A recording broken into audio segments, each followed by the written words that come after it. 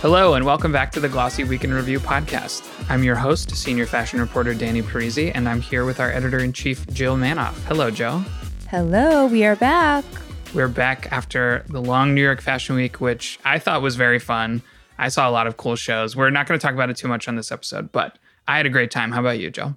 I had a great time. I had a busy time. It kicked my butt. Like, I came back so exhausted, and I think, different pace than St. Louis life. Well, you flew into New York City, went to a million shows, and then flew straight back. So I don't think you even had time really to breathe. It's all a blur, but it was great. This week, though, we're going to be talking about a couple things. We're going to talk about Crocs and how they had an amazing year last year, a record year, actually. We'll talk about how they achieved that. We'll talk about the ongoing luxury slowdown, looking at earnings from Lanvin and also at Swiss watch exports. And then finally, we're going to talk about this new Jacquemus Nike Swoosh bag, which to me, I think has all the makings of being like one of those mega best-selling products that just everyone's obsessed with. But we'll see. Let's start with Crocs, though. So obviously, everybody knows Crocs. They announced earlier this week their earnings, and they had basically, like I said, a record year. Their revenue last year was nearly $4 billion, and their earnings per share were up 48% in the last quarter. Their quarterly revenue was like $960 million, I think a 2% increase from the previous quarter.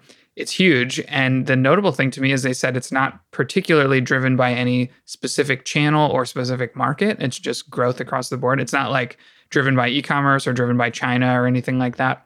I think they're kind of becoming one of those sort of super brands where they've kind of serve everybody and are somehow able to do it, where they've got this regular kind of everyday customer. I know a lot of chefs and nurses and people who are on their feet a lot wear Crocs, but then they also have this kind of hype beast fashion forward customer as well. And I think they've done a pretty amazing job of kind of like having that split personality and serving all of them. What do you think, Jill? Do you agree with that? I agree. And they're really well positioned with Gen Alpha. I mean, I have some kids in my life, nieces and nephews, and late, probably 9 to 13. The uniform, they've got a school uniform, but everybody at their school, like what they have, I mean, Crocs is part of it. Crocs or Nikes every day. They wear crew socks. They hold their Stanley Cup. This is the look. Like Crocs are definitely part of the equation. So they've won over the young demo. And I have to talk about this. I really slept on this brand. They also acquired in 2022, this brand Hey Dude. Do you know Hey Dude? Yes. Yeah. And they talked about it on their earnings about how they made a lot of progress in kind of like bringing Hey Dude up to par with the rest of the group. Yeah, Hey Dude did not do as great as the rest of the group. But I mean, I literally got hip to this brand because my mother gifted a pair of shoes to my 71-year-old father. Like, I think that they're covering their bases in terms of their demos, I would say, the group, high and low. But yeah, that's interesting. That was kind of like the lower point in their earnings. And they talked about kind of bringing it up to par via opening up an abundance of stores, I think 30 this year, dedicated to Hey Dude. And also leaning into collaborations with that brand, which I don't know if they've done those in the past, but wonder who their collaborators would be. Maybe the dude from Big Lebowski. That would be like befitting my dad's demo. Anyway, your dad would go crazy for that one. Yeah. I think that they've done a good job with that, and collaborations specifically are something that have been really successful for Crocs, or the brand Crocs. And I was going to say, one of the things I think they do really well is they lean into like humor. The Croc itself is kind of a funny shoe. Like, it's kind of ugly, but it's also really comfortable. And it's sort of like, I don't know, it's just funny. It's funny looking. And a lot of their collaborations, it's like the Shrek Croc or like the cowboy boot Croc. And it's a cowboy boot, but it turns into a Croc at the bottom. Like, they know that that's funny and it's positioned as humorous. The smart thing is that they're not trying to sell 10 million of cowboy boot Crocs. You know, they reserve the kind of playful iterations on the Croc design for these like limited edition things. And they use that to sort of, like you said, they win over younger people, or like they kind of get in the mind, you know, they get top of mind with these like fun collaborations, and then they make bank selling 10 million pairs of like normal Crocs. Yes. I think that's really smart the way they do that. Agree. So much overlap with what we're talking about today, because I think about what you're talking about in terms of being these like novelty, limited edition collector's items, which they've definitely obviously seen success doing, or they wouldn't keep doing it. Their latest collaborations are with Toy Story. They also continued to win over the kind of higher fashion set. Simone Roca just showed another collaboration. They've collaborated with Crocs in the past, but for fall 2024, I think on the London Fashion Week runway. So more to watch there. But yeah, their direct-to-consumer channel, it did grow slightly above their other channels, which makes sense to me because if you love Crocs, you're going to go to where you can see, like brands are telling us time and time again, they come to the site for the full assortment as opposed to just like select pieces at the wholesalers. Well, I think that's a trade-off with wholesale in general is oftentimes they're only buying a certain portion of the catalog. Like Nordstrom is not going to have every single Crocs, edition. They might have, a few select ones and then the regular like core product.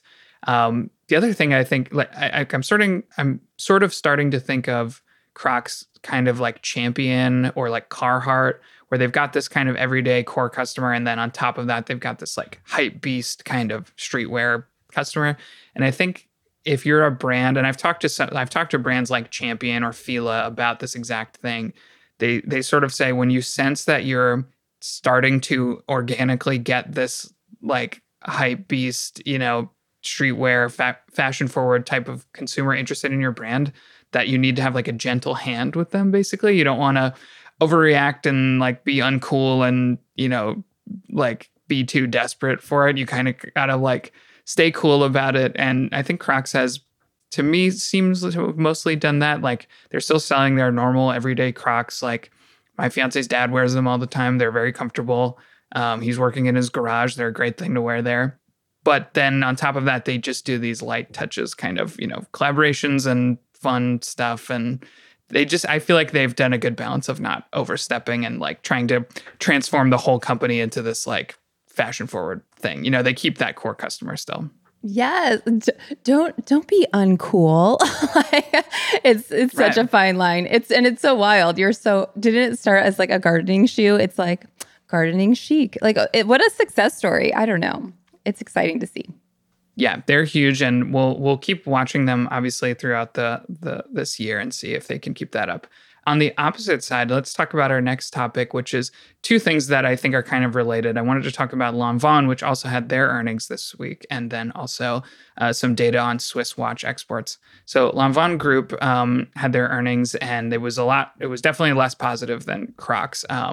Earnings for the whole company were basically flat, but at Lanvin, the brand, specifically, the sales were down 7% in the last quarter. Sergio Rossi, which is another brand that they own, was down 1%, and then the rest were either kind of flat or lowish, and then they had one... I should have written this down. They had one brand that did do Caruso. really well. Caruso did really well. Caruso, that's right. Yeah, Caruso grew 30%, I think. So they had one kind of like bright spot in there. And I think we've talked a lot about the struggles in luxury right now. I think since maybe second half of last year, a lot of slowdown across luxury spending, a little bit of a correction maybe from just how like huge those companies were growing in the last couple of years, but it definitely feels like there's some economic factors there as well. A lot of, conditions that created that environment across all of luxury. However, specifically for Lanvin, the brand, we should say they don't have a permanent creative director right now. What is his name? Bruno Cialelli. Did I have that right? Yes. Yeah. Bruno Cialelli left in April of last year, and they have not replaced him yet. They did this kind of rotating cast of designers, which we talked about, Future and stuff. And I can't say for sure that correlates with their sales being low, but I mean, I think that might have something to do with it. I feel like brands need to have a strong guiding hand and a singular creative vision, and they don't have that at the moment. I agree. I feel like they're in this transitional mode. They just went public not too long ago. They have a new CEO, Lanvin Group, in total, of Eric Chan. Started in December, I believe. But you're right regarding the creative director. I feel like I was kind of digging into why Caruso did well. It was up 30% year over year. And they are Italian menswear, suiting, really. So I'm like, is it back to work? But they also have a new creative director as of December. Maybe too early to tell, but good to see that they brought somebody in. They're establishing a stronger point of view. This guy, Max Kabardin, probably butchering it.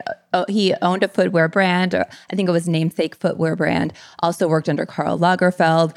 It seems like he's got some good credibility there. So let's bring in somebody creative director-wise. They did start Lanvin Lab in November 2023.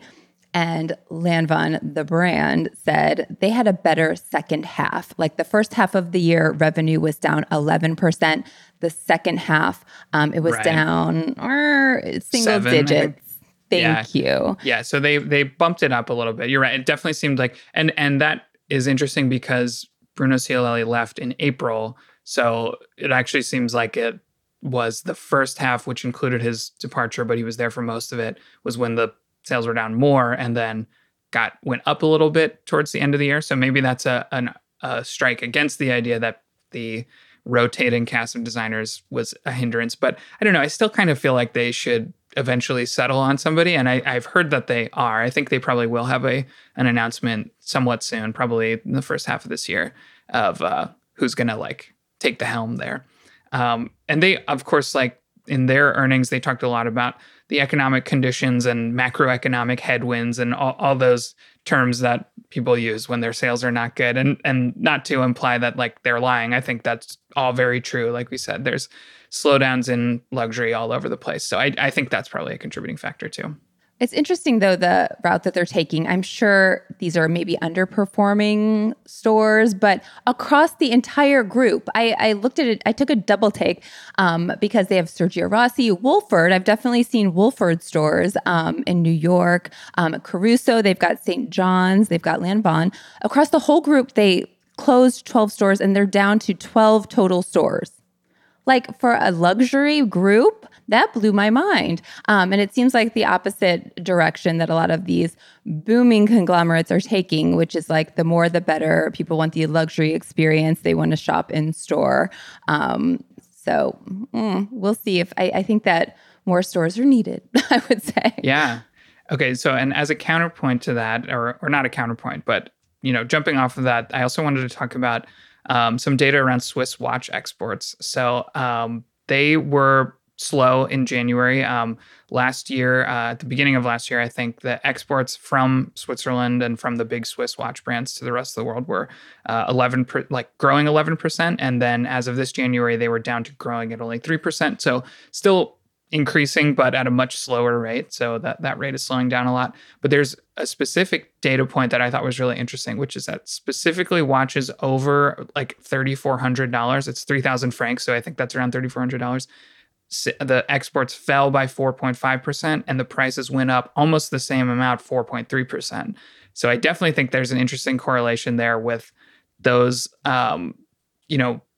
the really expensive watches going up in price at the same time as they're selling less.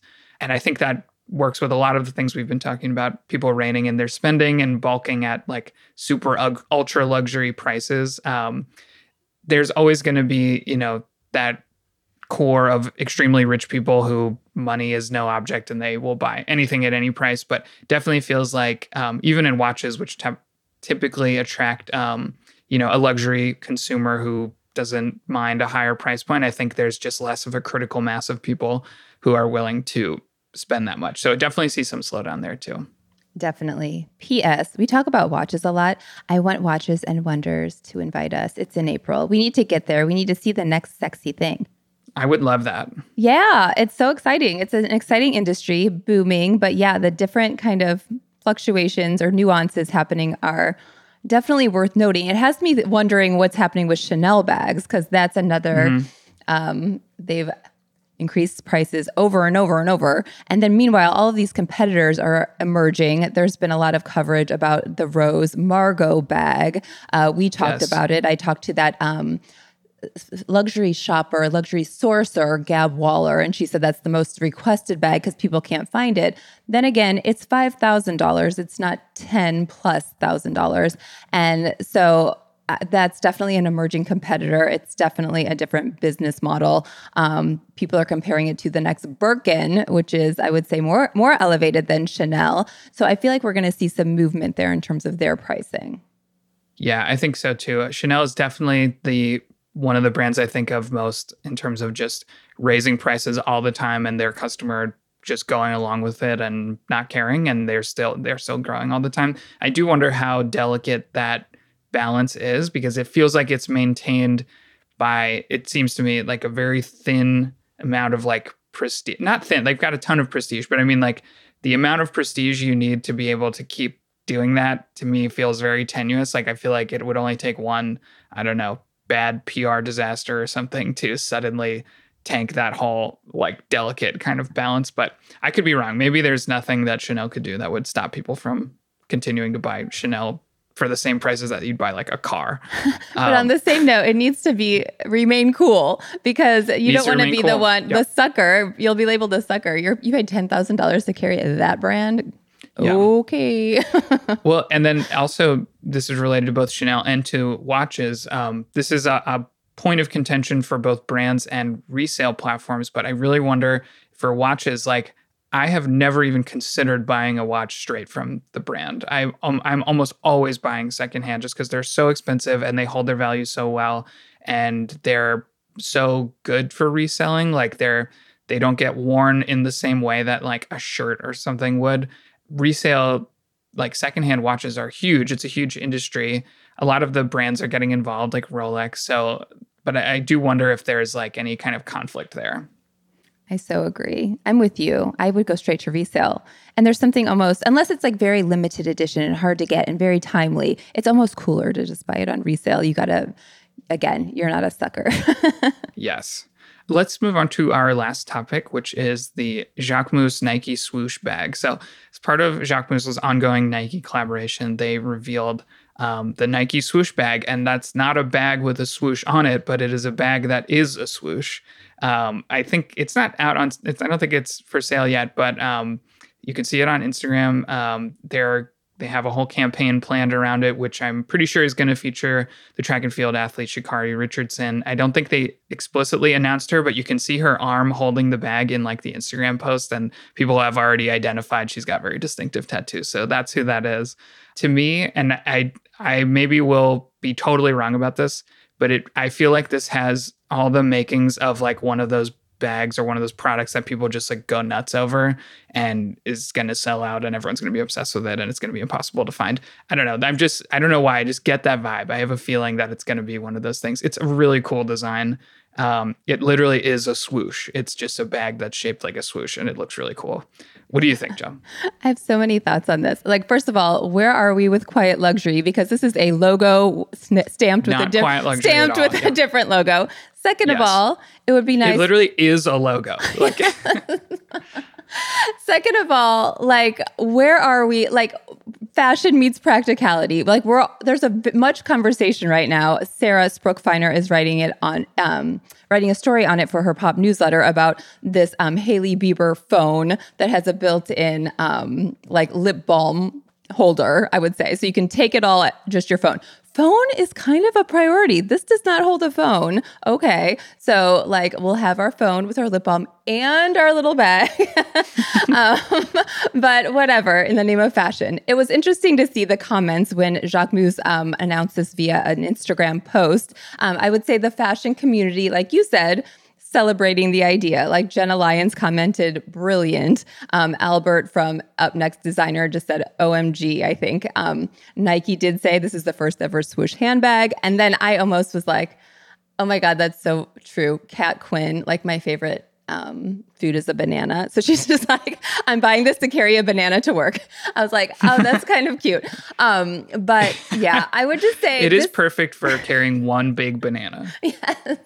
I think that I would just say this collaboration is fun. I think that Nike needs this collaboration more than Jacquemus needs it right now because they're not doing great. There were layoffs reported this week from their tech sector and beyond. They're cutting $2 billion for crying out loud. So they're not doing great. A lot of competition on the fashion side from Salomon. How do you say it?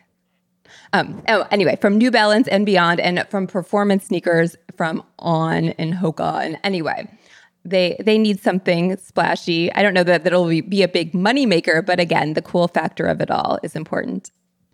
Yeah, totally. And also, to your point about Nike needing this more than Jacquemus, I think Jacquemus has been on a huge hot streak. Like they've worked with so many cool celebrities. They've had Kylie Jenner and Kendall Jenner and also Bad Bunny have all kind of modeled for them recently.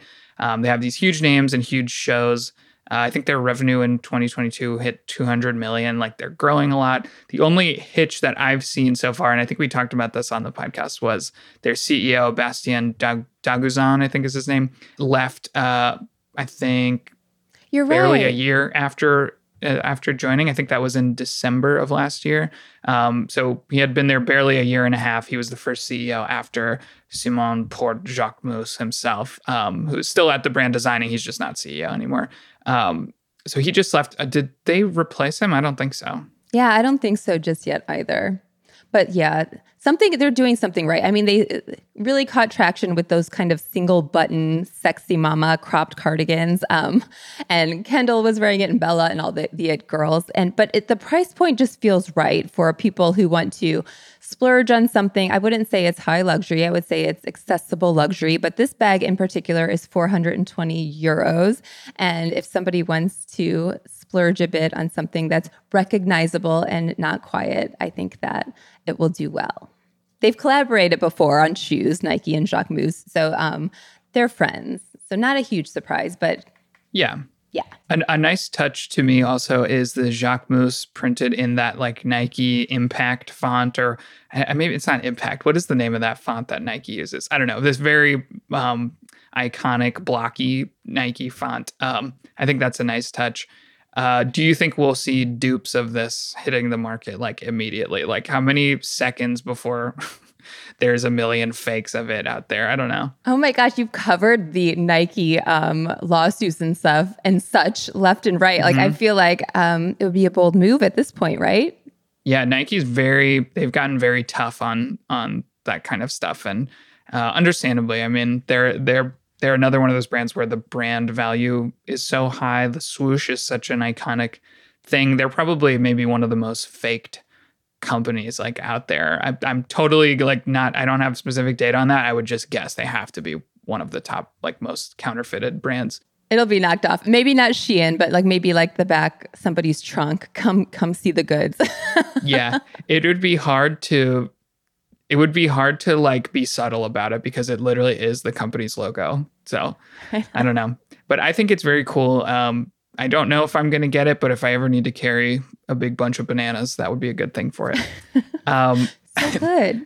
I think that's all the time we have for this week's episode. But Jill, thank you for being here. This is always so fun. So fun. For those of you listening, reminder that we are planning a mailbag episode in the future where we will answer questions submitted by you. You can DM us. You can DM the Glossy Instagram. You can DM me on Instagram. You can email me at danny@glossy.co. But what we would really love is we have set up a voicemail box. The phone number is 929-688-2750. And I'll repeat that in a second. We would love if you have questions you want us to answer, call that number, leave a voicemail with your question. You can say your name if you want, and we will play it on the episode. So be prepared for that. If you have any questions that you want to hear us talk about, make sure to do that. Again, the number is 929-688-2750. Give us a call. You are like made for infomercials. That was really good. Thank you. I've heard so many of them over the years. I feel like I've internalized the cadence of it. Again, that number is 929. I wish we could make it so that it spells something out, but I don't know if we have that control. Damn. Anyway, don't forget to give us a rating and a review on Apple Podcasts or Spotify or wherever you listen to this, because that helps us out so much. And don't forget to subscribe to the Glossy Podcast, because you'll hear interviews with industry insiders every Wednesday and week in review episodes with me every Friday. Jill, do we know who our next guest on the Wednesday episode is? We do. We've got Maggie Winter. She is the CEO of Air, which has expanded to menswear, iconic denim. Great interview. Check it out. Amazing. Well, until then, thank you for listening.